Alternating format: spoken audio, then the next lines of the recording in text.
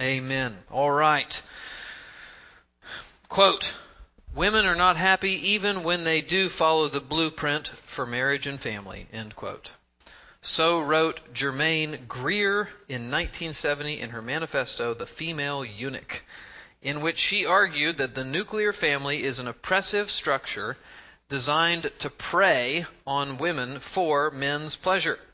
She boldly envisioned a day when men would thank women for moving society beyond their traditional family to a new vista of freedom and openness.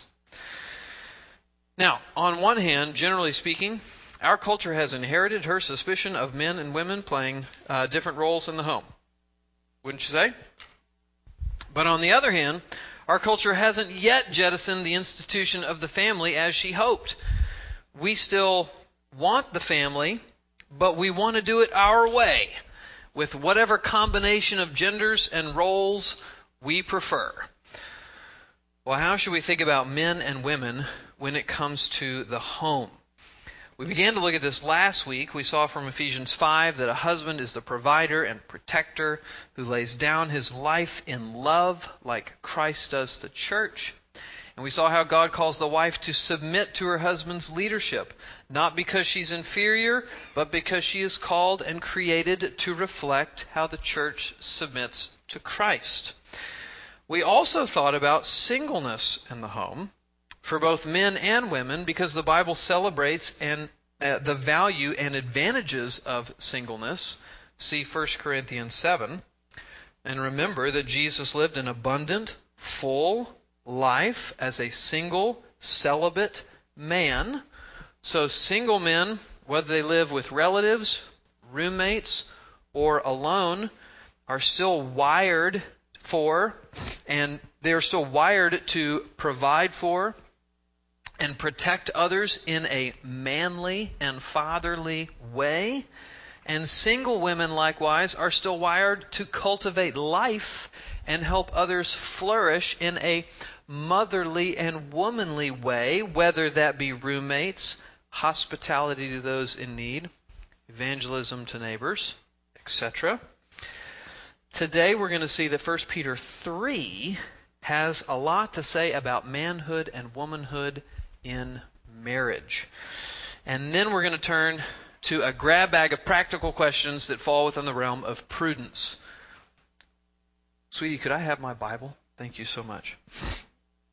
So, we're going to look at 1 Peter 3, and then we're going to turn to a grab bag of practical questions that fall within the realm of prudence.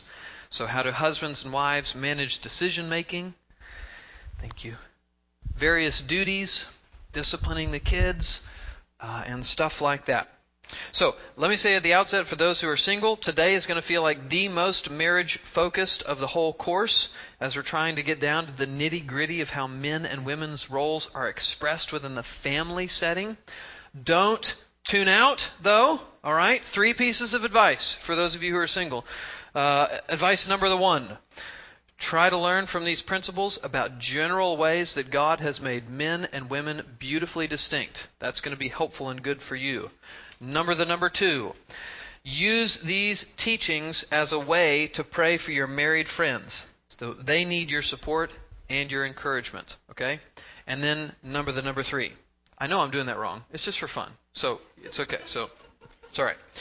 If you desire to be married in the future, then use this time to help you see what really matters in a spouse and to think about how God might call you to live in marriage. Okay? So helpful to you if you are single and here. All right? Let's begin by turning to 1 Peter chapter 3, verses 1 through 7. 1 Peter chapter 3, verses 1 through 7. Likewise, wives, be subject to your own husbands, so that even if some do not obey the word, they may be won without a word by the conduct of their wives, when they see your respectful and pure conduct. Do not let your adorning be external, the braiding of hair and the putting on of gold jewelry, or the clothing you wear. But let your adorning be the hidden person of the heart, with the imperishable beauty of a gentle and quiet spirit, which in God's sight is very precious. For this is how the holy women who hoped in God used to adore themselves, by submitting to their own husbands, as Sarah obeyed Abraham, calling him Lord. And you are her children if you do good and do not fear anything that is frightening. Likewise, husbands, live with your wives in an understanding way, showing honor to the woman as the weaker vessel, since they are heirs with you of the grace of life, so that your prayers may not be hindered.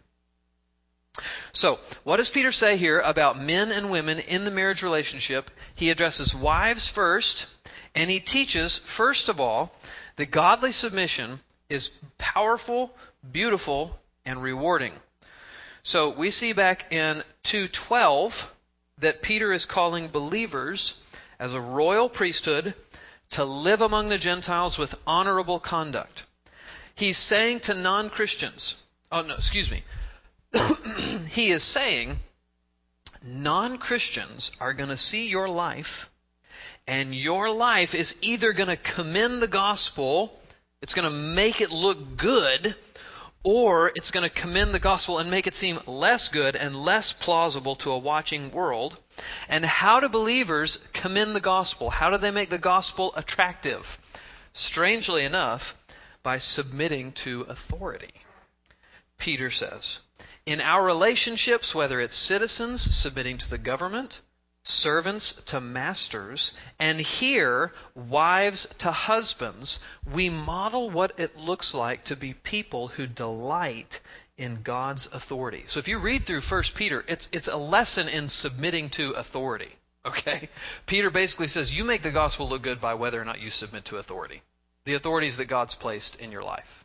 If you submit to them, then you make God and the gospel look good. If you don't, you present a distorted view of God and the gospel. So, and in fact, what's in view specifically here is a wife making the gospel compelling to none other than her husband, who happens to not be a believer. He hasn't obeyed the gospel word. So, what does this attitude of submission look like in marriage, whether your husband's converted or whether your husband is not converted? Peter notes three things. First, it involves respectful and pure conduct in verse 2. In verse 1, Peter even says that this conduct can win a husband to the Lord. So, ladies, by the way you submit, God can use your behavior to convince a husband that the gospel is true. He's giving us a picture of a wife who exhibits glad servant-heartedness, not grumbling stubbornness. So she affirms and respects whatever's good about her husband's leadership. She helps him flourish, even when it's hard. She's not a doormat. She has her own ideas and her own opinions, but she uses them to help her husband rather than undermine her husband. She may disagree with him sometimes and confront him when he's in sin.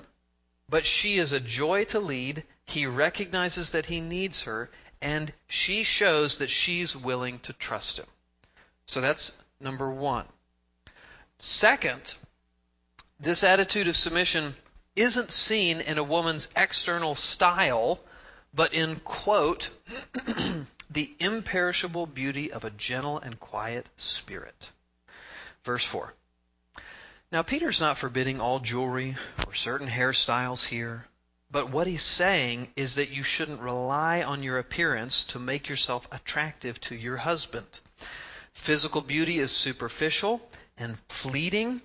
It tends to call attention to itself, but spiritual beauty, character, lasts and becomes richer over time, and it tends to flow outward and beautify others. Peter says that when a woman values this kind of beauty, she's like a daughter of Sarah. She has that beauty of character that makes her wonderfully compelling to her husband. Now, please don't misunderstand.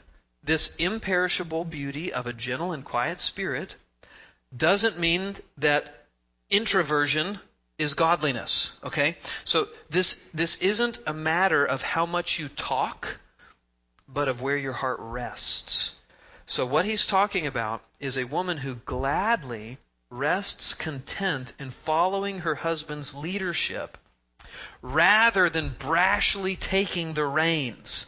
This is the spirit that is very precious in God's sight. So it's not talking about extroversion or introversion, anything like that. It's talking about a frame of heart toward your husband. This is the spirit that is very precious in God's sight.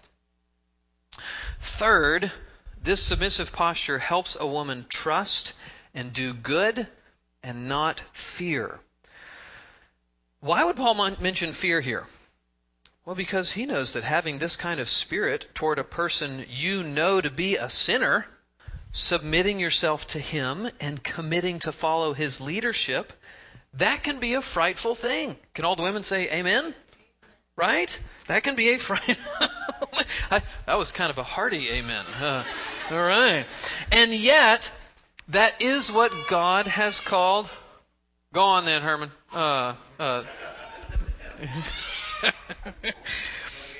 And yet, maybe.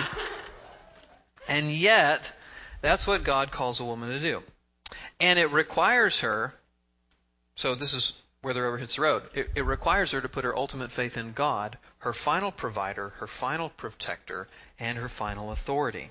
So submitting to her husband actually fuels faith, because it causes her and stirs in her the need and the impetus to rely on God daily. No, she should not keep submitting if her husband becomes abusive and forfeits his right to lead. In that case, she should love him by getting other authorities involved to protect herself and prevent him from the consequences of his own future sin. But normally, submission, even to an imperfect man, yields not fear, but restful trust in the Lord Jesus Christ. Because it pushes you to trust the Lord, who's your ultimate provider, protector, and preserver, who is leading you through your husband's leadership. Now, to be clear, submission isn't necessarily a certain behavior that a wife will do every day. Most days, the couples will simply be living life, seeking to honor the Lord, not facing major decisions and disagreements. You will sharpen one another as equals, as intimate companions. I would say that submission is more of an ongoing posture and pattern of trustful respect and following. It flavors the whole marriage relationship. It's all of life. So it's not necessarily a certain behavior, but it's a posture that flavors your whole life in marriage. And I hope what you see in all this is that submission in marriage isn't a burden, it's a blessing. So the wife who embraces this calling doesn't sacrifice her ability to influence others and make a positive contribution to her family. Rather, it is through submission, by God's grace, that she powerfully produces growth, godliness, and fruit in her husband and in her children, humanly speaking. We know God is doing all of it, but humanly speaking, it's through this submission that she does much good work in her family with her husband and her children. Now, in verse 7, turn the page in the handout, Peter instructs husbands that godly leadership is considerate and selfless. First, Peter says that husbands should live with their wives in an understanding way.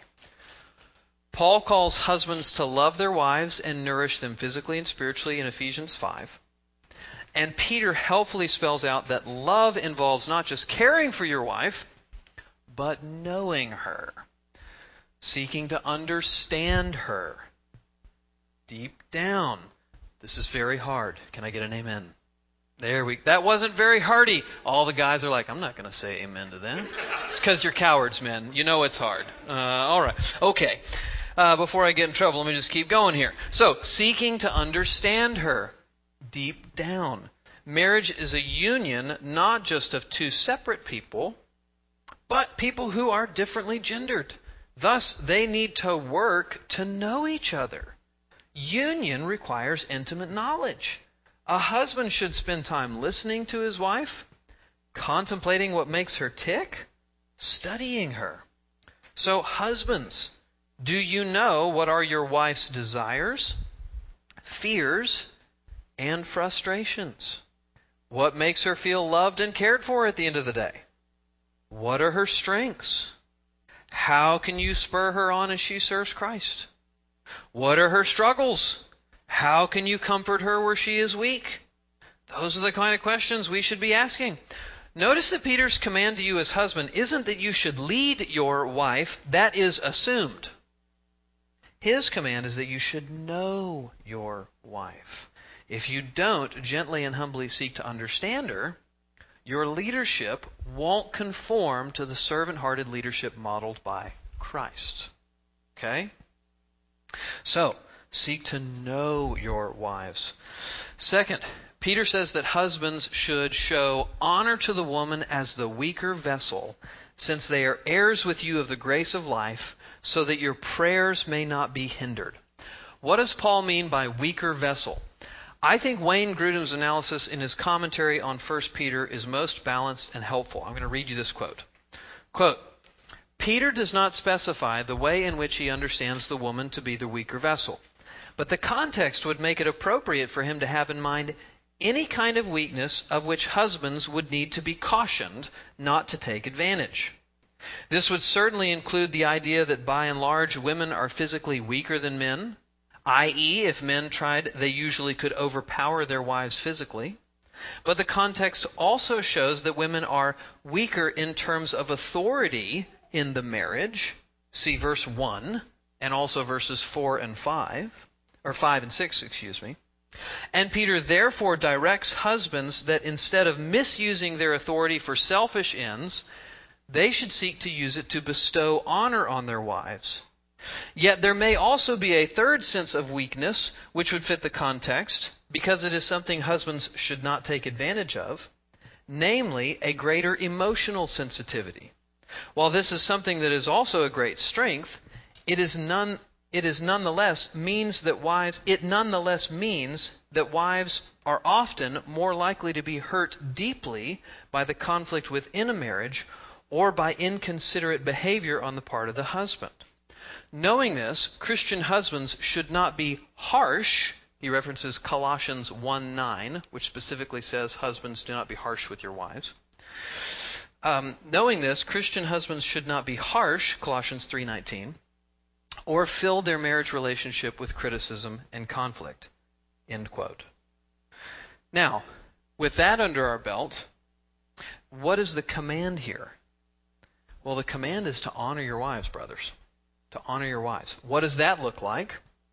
I think Owen Strachan helpfully says something, and I'm going to quote what he says, and this actually dips back into what does it mean that she's the weaker vessel too, but it actually goes further and it reminds us as men how we're to treat her, how we're to honor her. So, here's what Owen Strachan says. Quote, the woman, Peter says, must be shown honor. Some commentators note that this is an unusual admonition in the literature of the day. It is not only the woman who honors the man in the biblical mind, the man honors the wife. Think about how counterintuitive that is. He does not sigh exasperatedly at her, or get mad at her, or turn his back on her. Even as she is a weaker vessel, he sticks with her, he honors her. She is on average weaker than him physically, and she is oriented towards complex emotional care in a way that he is not. But a godly husband is not to take these differences as bad or annoying. He is to honor her as weaker. He is not better than her.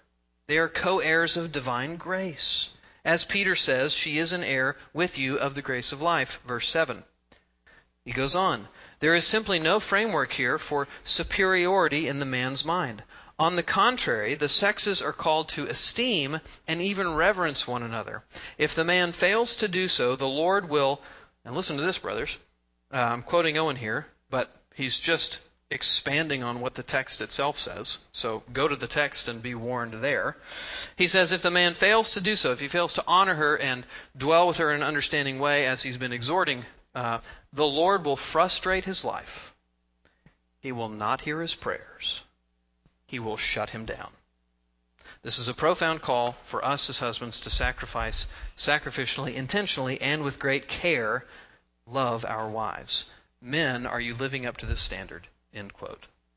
By the way, I really like Owen Strachan. I think he's a very, very solid and trustworthy voice in our day of confusion. He actually wrote an updated anthropology. Anthropology, big word, just talking about the study of man. Most seminaries use a book that was written by a theologian named Anthony Hoekema, who wrote an excellent anthropology, The Doctrine of Man, back in the 70s, but a lot has happened since 1970s, and Owen Strachan just wrote a new anthropology, and I actually got it and read it in preparation for this class. He is an excellent, excellent theologian and a thoughtful brother. So just to put that on your mind. And he's very involved in the Council for Biblical Manhood and Womanhood, by the way. So just another voice you could take note of. Let me pause there and give you opportunity to ask questions about anything we've covered so far. We're going to get into kind of some practical stuff here in a minute. But do you have anything about these verses that's sticking out to you that you want to ask or that you're wondering about?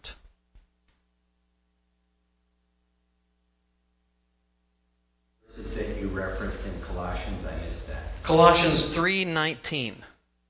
It was just one. I think I misspoke the first time I said it. I think I said Colossians 3:9. It's 3:19. Carol. Understood what a hindered prayer is. Is that one that's not heard? Or I don't know what else to take it as but that. I think there is some way in which our prayers are hindered and not effective if we are not being faithful to our covenant responsibilities to our wives as lined out in 1 Peter 3. I'd like to come up with some alternate explanation, but I just think that's what the word says. I don't know how to get around that. It's a tough verse.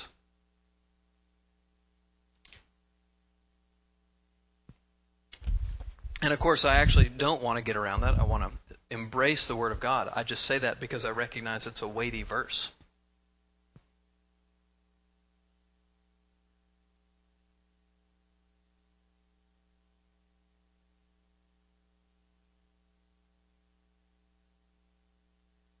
Any questions on this stuff?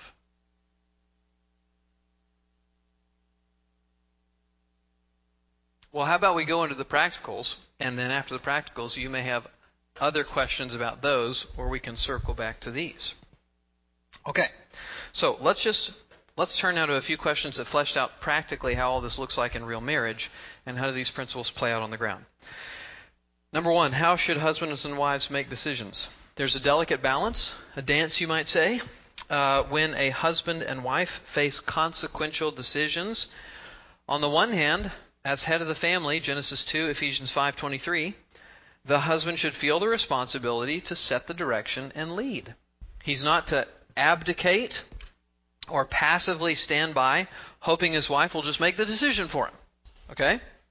On the other hand, he must remember that his leadership is to be marked by service, that his wife is a fellow heir with him of God's promises, and that she often has complementary strengths that he does not. So because of that, the husband needs to listen and enlist his wife's wisdom and perspective about the issue at hand.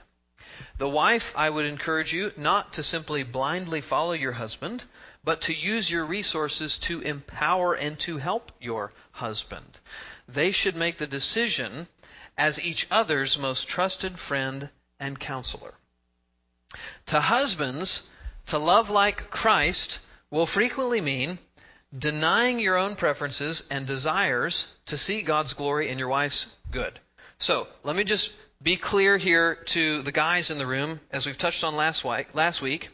It is likely sin, and it is certainly stupid to play the headship card on stuff like what restaurant to visit, or how to spend your free time on a Saturday.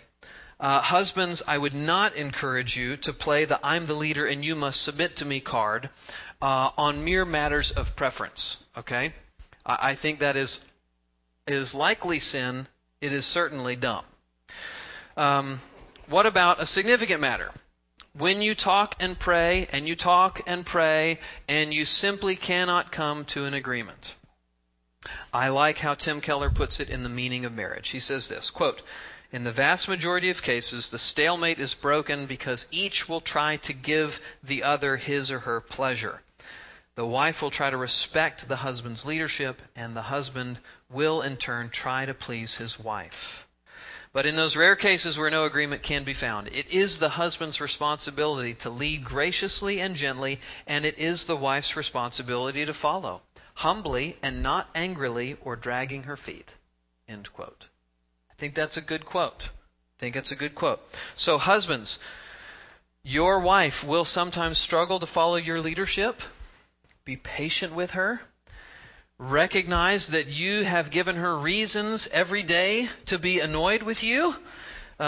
Figuring out how to take the lead in decision making while honoring and empowering your wife is much more art than science. Okay, so I encourage you to sit down for coffee with an older man or a man who's been married for longer than you have, and to talk to him about these things. Help me learn to be a better leader of my wife, this wonderful creature that is so hard to understand in so many ways. Come on, you know it's true. You are all cowards. Nobody's even laughing. But you know it's true. Okay, wives, your husband is going to screw up. Jesus doesn't, but they do. I am sorry. But that is also why husbands make terrible saviors. So, look to Jesus as you seek to be quick to forgive and help your husband see why the ship sank, if the ship sank. Okay? So, review, forgive, learn, talk, move on. Okay? Now, let me actually just say that one danger I find common in most men, just in pastoring here, I've encountered a few instances of overbearing authority use. I've encountered a few instances, not really too many, frankly. But one danger I have found much more common, men, is actually not overbearing autocratic behavior, but lazy passivity. I've experienced that much more in my time pastoring so far. And I actually don't think that's just my experience pastoring. As I've talked with other pastors, that's what they seem to be experiencing as well. Not necessarily autocratic authority. That may have been for another day. But it's more just passivity in men. So don't, brothers, so here's the word to you. Here's my encouragement to you, brothers. Don't pursue passivity for the sake of peace. Okay? As you think about decision making and leading your home. Don't pursue passivity for the sake of peace. Too often we trade temporary peace for lasting division. And that's exactly what you're doing when you cave on what you think is best simply to avoid a hard discussion with potentially painful consequences if you're thinking your wife just isn't going to hear you. Okay? So, please don't think that love means don't upset your wife. And please don't think that keeping the peace is dwelling with your wife in an understanding way. Both of those thoughts are actually self-serving, not seeking her good, but seeking your own good in the form of peace. Biblical love says, I will risk upsetting because I love your lasting good and our family's lasting good more than our temporary peace. Now notice what the whole word I just gave to you implies, though. It implies that you're seeking to love your wife as Christ loved the church, and you're seeking to lead in a godly and self-sacrificing way. It implies that you have clarity and conviction on something, and you're feeling like you do need to move this direction, and it's for the good of your family. That's what I'm assuming as I come to this and share that with you. Okay? Now, let me just pause there and say, do we have Any questions there? I mean, shoot, there's bound to be some questions on that. You guys are... Lee asked me earlier, when can we have coffee? Maybe we need to get coffee at core seminars. Sonia? Here we go. This should be a good one. I don't know the answer, but I want to maybe benefit other people too. So when it comes to submission, I think one of the harder things for me is when it comes to differences of opinion about the safety of the kids. So I think one of the biggest things recently was, Baxter's 8, almost 9. He's tall for his age. He wants to sit in the front seat, and I'm like, no. He has to be certain, he has to be 10 or 12 or whatever age it is, And Jimmy's like, I don't mind if he's in the front, he's in the car with me. And so, huge thing happened. Talked to Mary Margaret about it.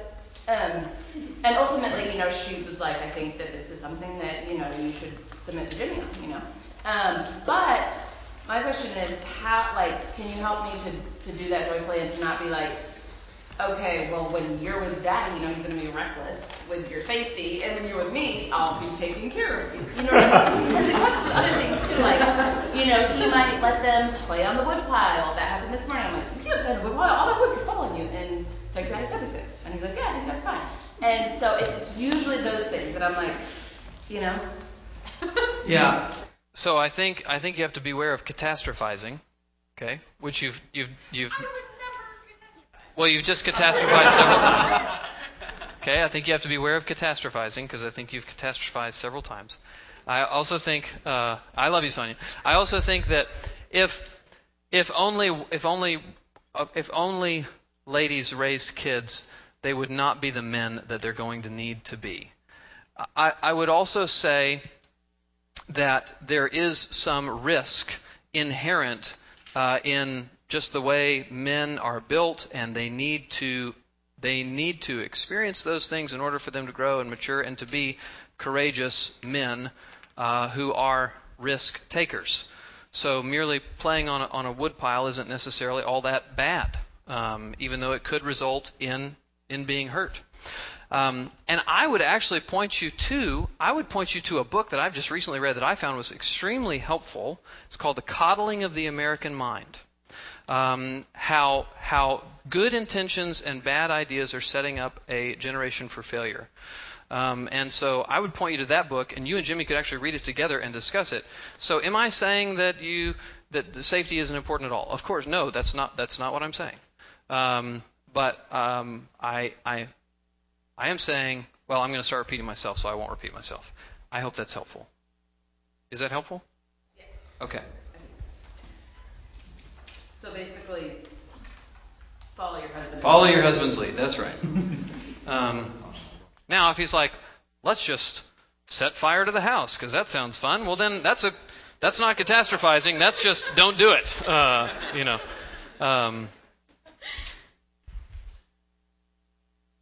Yes. I think that the law states, though, that children need to be 12 before they can sit in the front seat with airbags.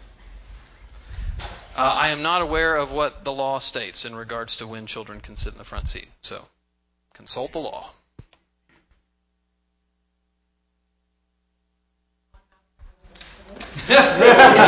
Well, you could appeal to the law then with your husband.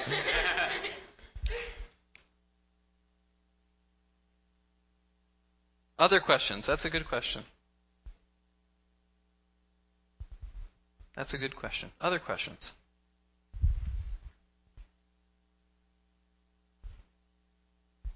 Okay, let's keep going. Maybe another brave soul will ask a question here shortly.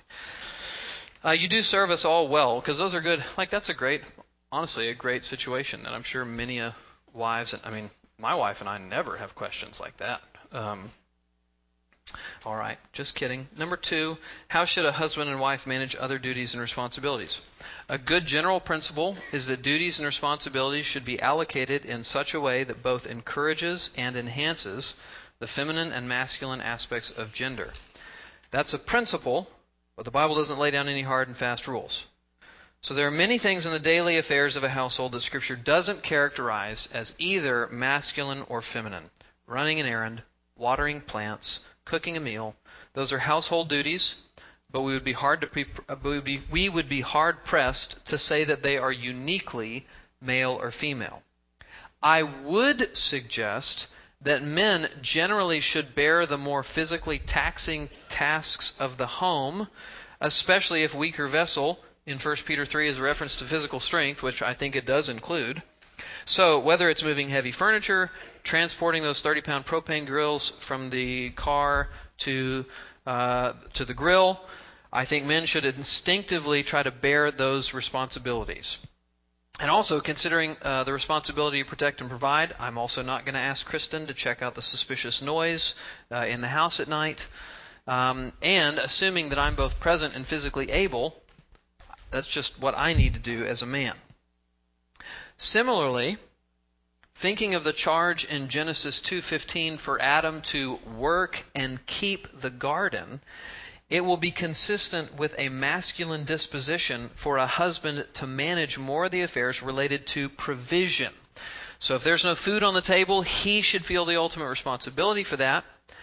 But the husband's leadership and provision doesn't mean that he must do it all.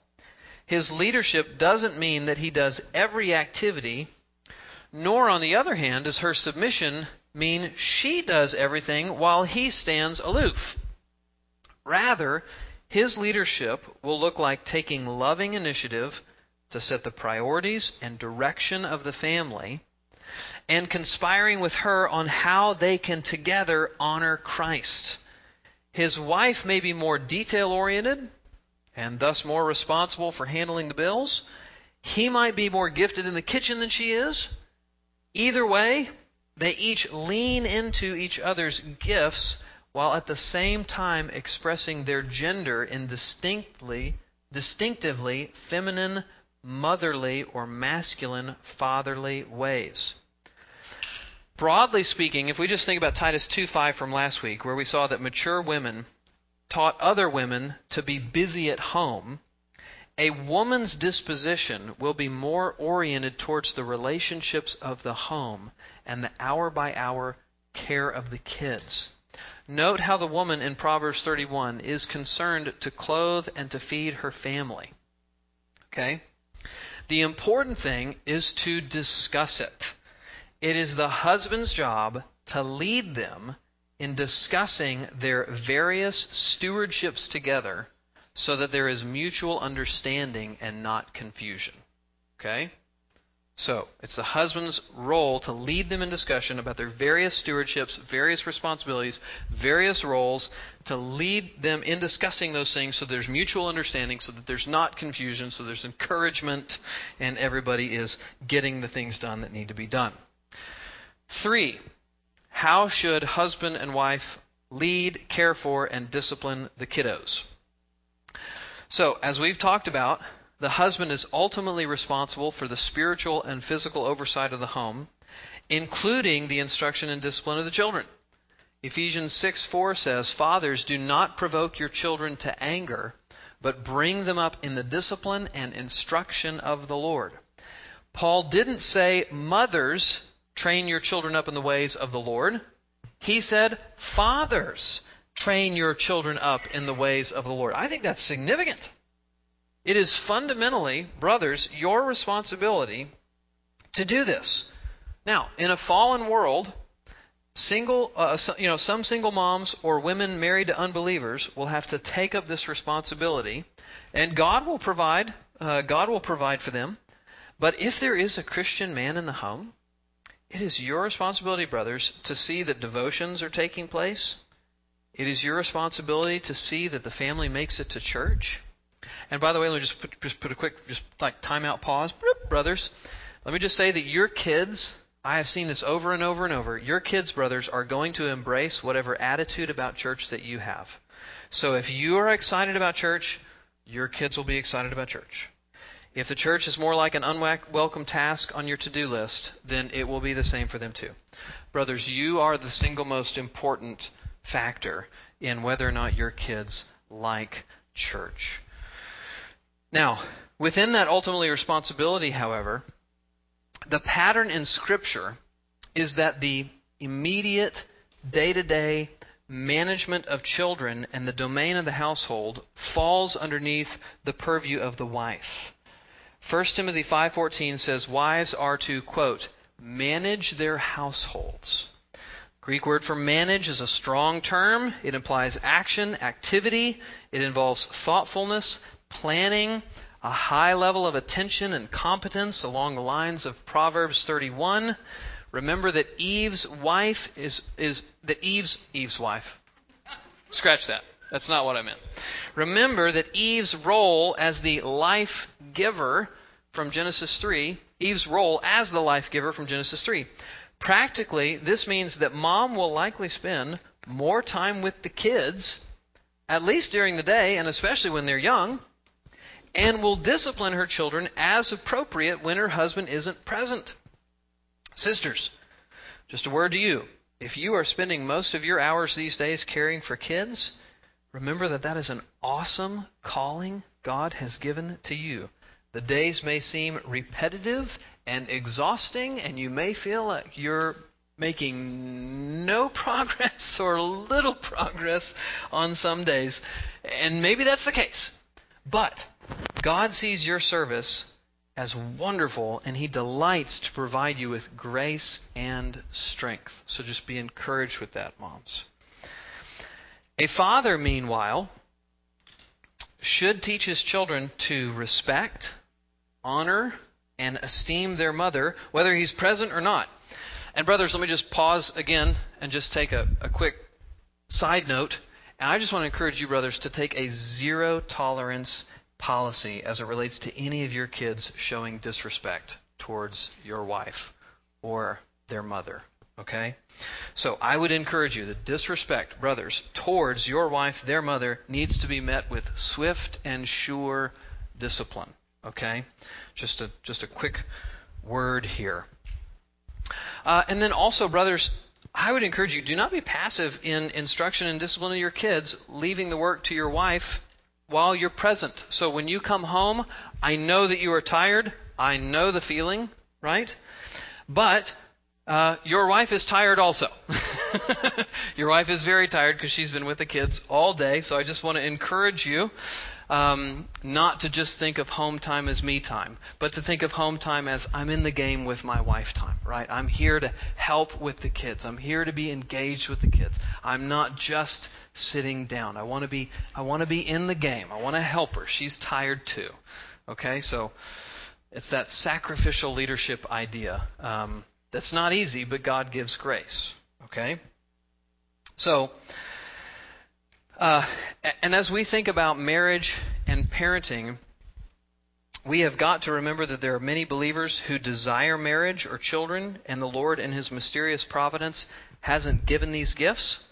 So no matter your circumstances in life, don't neglect the Bible's call to manage your home in an honorable way, whether you're single or a married couple without kids. Men, use your home to provide for and protect others. Host meals. Have people over to encourage them spiritually. Take care of your living space. Show brotherly care for your roommates and neighbors. Ladies, make your home a place where your spiritual beauty shines. Use your home to foster spiritual life in others, whomever God puts in your path. Practice hospitality. Cultivate sisterly love for roommates, friends, church members, your community. Take these principles and apply them in your situation, even if you are praying for a spouse or for children and waiting for God to answer those prayers. So, let me stop there. We've got 10 minutes. What questions do you have? What questions do you have? Levi, is it a question? Okay. Go ahead, Levi.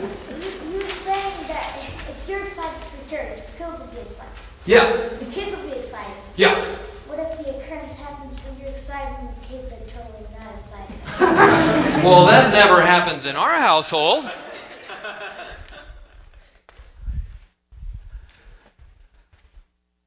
Yeah, I say that as a proverbial like wisdom, brothers. So there are certainly exceptions, but I have seen it time and time again, where if dad is engaged in the spiritual life of the family just consistently and he's excited to go to church, then the kids, even if they're not believers, are like, yeah, this is what we do. I know brothers in this room who have modeled that so well, and their kids who are in college who are not Christians are going to church, or their kids who are out of college and not Christians are still going to church, right? That's a really cool thing. That's a really cool thing. So I recognize that doesn't happen to everybody, and that's not the case for everybody. And you may be doing a bang-up job, and your kids may not be excited about church. But you also need to be honest with yourself, and I just need to tell you, if you're not excited, your kids definitely aren't going to be excited. Thanks, Levi. Keeping me honest. You're a good man. Other questions? Reuben has a question. Brad has a question.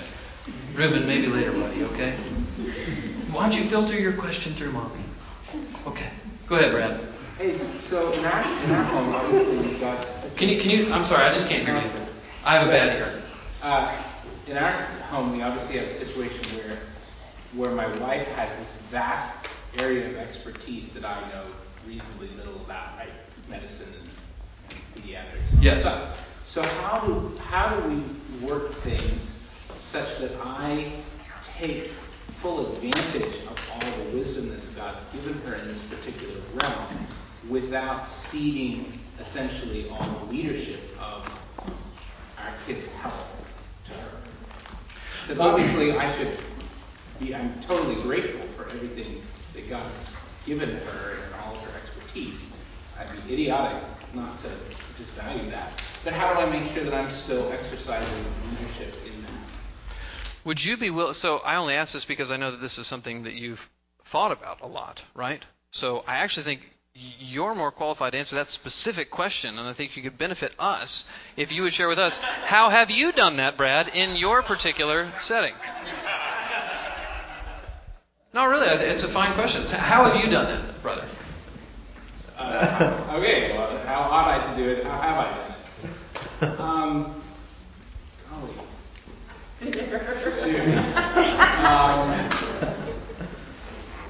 I think in general, I think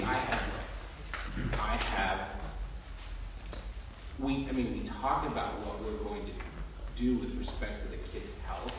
She also doesn't play Dr. Mom, so she's not, assuming that she knows best for our children the way she assumes she knows best for her babies.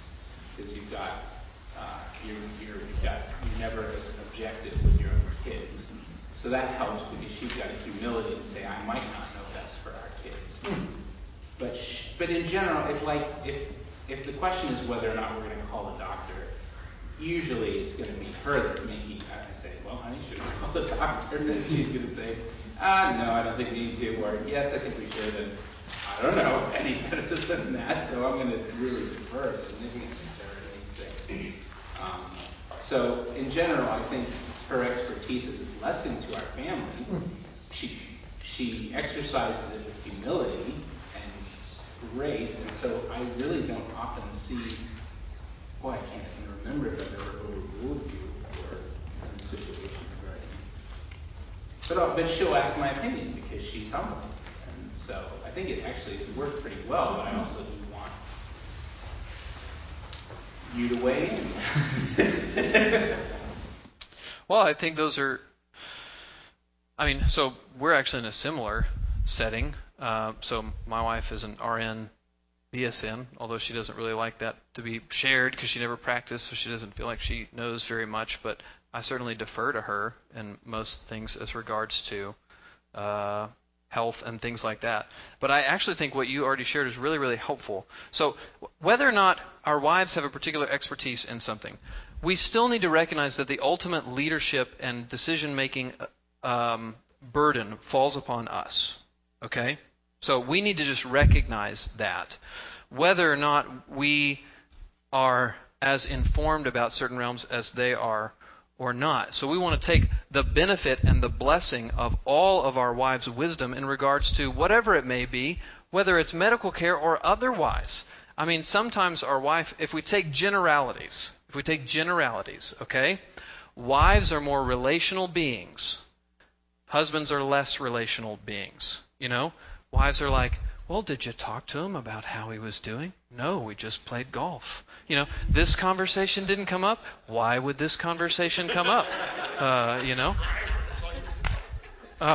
So our wives are helpful for us in helping us see, I think that person was really burdened this morning. We may have not seen that, but they see it, and it's helpful for us to know that. But then our wives also, so that's a strength, but then our wives also have weaknesses that we just need to be aware of. So I think Elisa's humility to say, so she already recognizes it. If she didn't recognize it, you'd need to help her recognize it, that when it comes to her own kids, she may not see things as objectively from a health standpoint as she does with the kids who are just coming in. So you need to recognize that about her, but she already recognized it about herself. But if she didn't, it would be your responsibility to help her see that and to lead her to see, okay, maybe, sweetheart, you're not being as objective.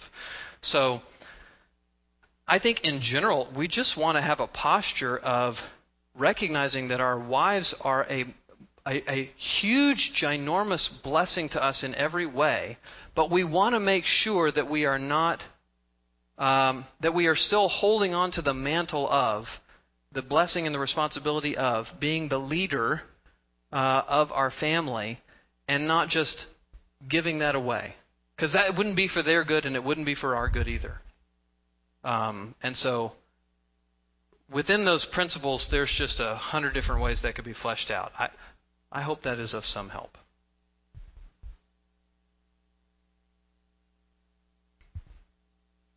What other questions do you have?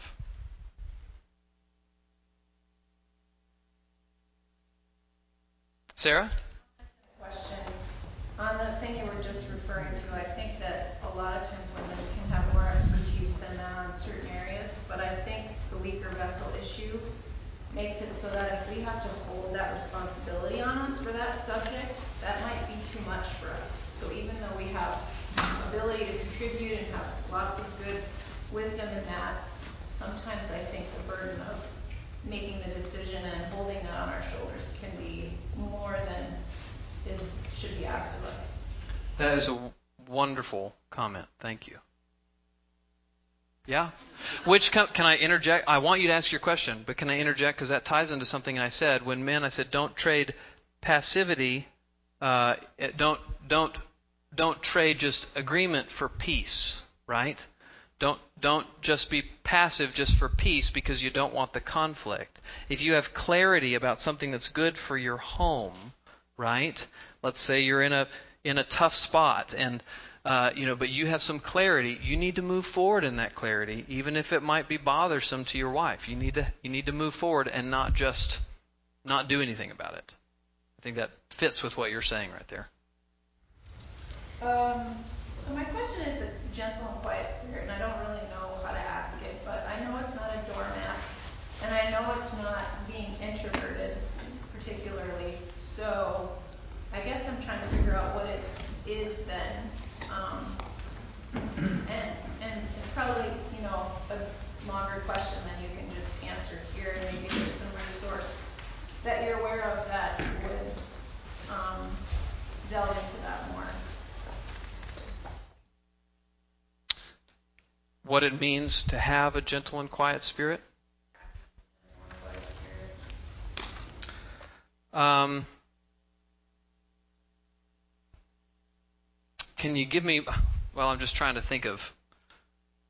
So, what does it mean to have a gentle and quiet spirit? Overall, I would say it is having a posture of wanting to follow and submit to your husband's authority with joy.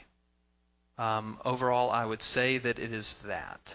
It's a posture, a heart posture that you're seeking to cultivate.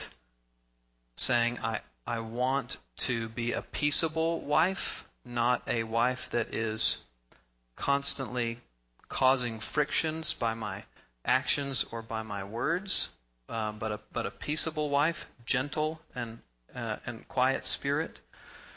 It's a wife that wants to have a posture of following and be peaceable, not be a source of friction or conflict. Now, again, that's not inconsistent with challenging your husband if he's wrong, if he's in sin. And also, husbands, this is why the word upon you is to dwell with your wife in an understanding way. You see, when everybody recognizes that everybody's equal in the eyes of God and that we're our best asset to each other in this game of life and as we're living out our lives, then this goes really, really, really well, right? But it's when the other doesn't do something that's when these things all get tested. And so the call upon wives is to still submit and follow when things aren't going well, unless, of course, it's abusive, right? Then no, right? But it's to trust God as your ultimate provider and your protector when things aren't going well. And the call to husbands is, if you're not leading well, well, then brothers, join the crowd. That's where we all are. Repent and just say, I want to grow, and Lord, help me to grow, right? And then you together just keep moving forward. And when you have a spirit of grace with one another and you forgive one another for your errors and failings and foibles and stupid stuff that you said and did even last night, grace covers over a multitude of sins, and it just keeps this train moving forward on the track. I don't know if that's helpful. Chris? Parented over the years, both little and up until now, we approach the kids differently because I'm a mother and he's a father, right? And they need a mother and they need a father. And maybe in particular in raising boys and young men, there's times when it seems clear that my job is to help him see a relational aspect that he doesn't see. Okay. And there's times when it's my job to let him parent like a father would do because I would do it. Does that make sense? Mm-hmm. So I guess my question is maybe slightly vague, but how do we navigate those things and make the right choices at different times? Number one, I'm sure you're already doing this. Navigate those things in private and not in the presence of the kids in the moment where you think he's not being relational and you think you see something relational, but he's made a decision that you disagree with in front of the kids. In front of the kids, you just follow that leadership, and then later in the night, you just between the two of you, you have a talk and you try to figure those things out. And I would also say the questions like that are best worked out in times of non-conflict, too. So if you're sideways about that, then that night is probably not the best night to try to talk about the principle at play. So try to talk through the principles at play in times of non-conflict, in times where the kids aren't specifically present. And then it's just between the two, you figuring out those details, because both things are true. What you said, both things are true. Sometimes it's, young men have to be led in a particular way that's going to seem maybe insensitive or uncaring to a wife or a mom, but it's actually what the kids need, the boys need. But then there are other times where you're going to be seeing something that he doesn't see. I see this in play with my relationship with Kristen all the time, frankly. So there are some times when, she recognizes, that is what the boys needed, even though that was uncomfortable for me. But there was actually, there was just 2 weeks ago where Kristen just told me, sweetheart, I think you're wrong in the way that you're thinking about one of our kiddos. I think that you're wrong. And I was like, okay. Help me. How do you think I'm seeing this wrongly? And she did, and she just explained it to me in a dispassionate way with us on our pillows. And it was very helpful to me. So I think both are true. So I think you guys just have to kind of talk that through. I will say one other thing, though. I will say as boys get older, I think things transition more and should be transitioning more into dad being the main disciplinarian and not mom. As boys are getting older. Let me just say that. Yeah. We're out of time. Let me pray for us. I hope this has been helpful to you.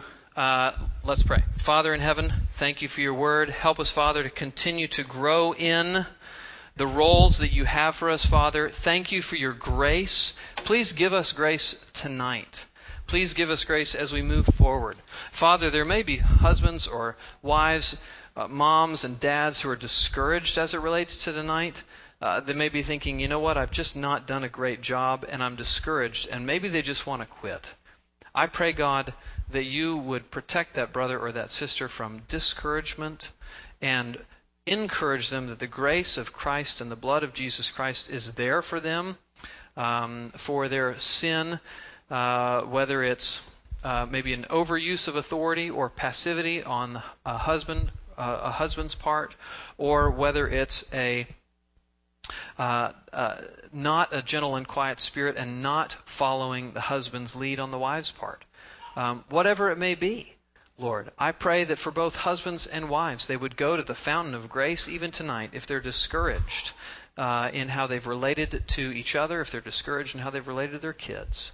And Father, may your grace be sufficient to forgive and to sanctify and help us put one step forward in front of the other and grow. And more than just not being discouraged, Father, I pray that the brother or the sister would reach out to someone at church and would talk about this, to take steps forward in their relationship with you and in their Christian discipleship in this realm. I ask it in Jesus' name. Amen.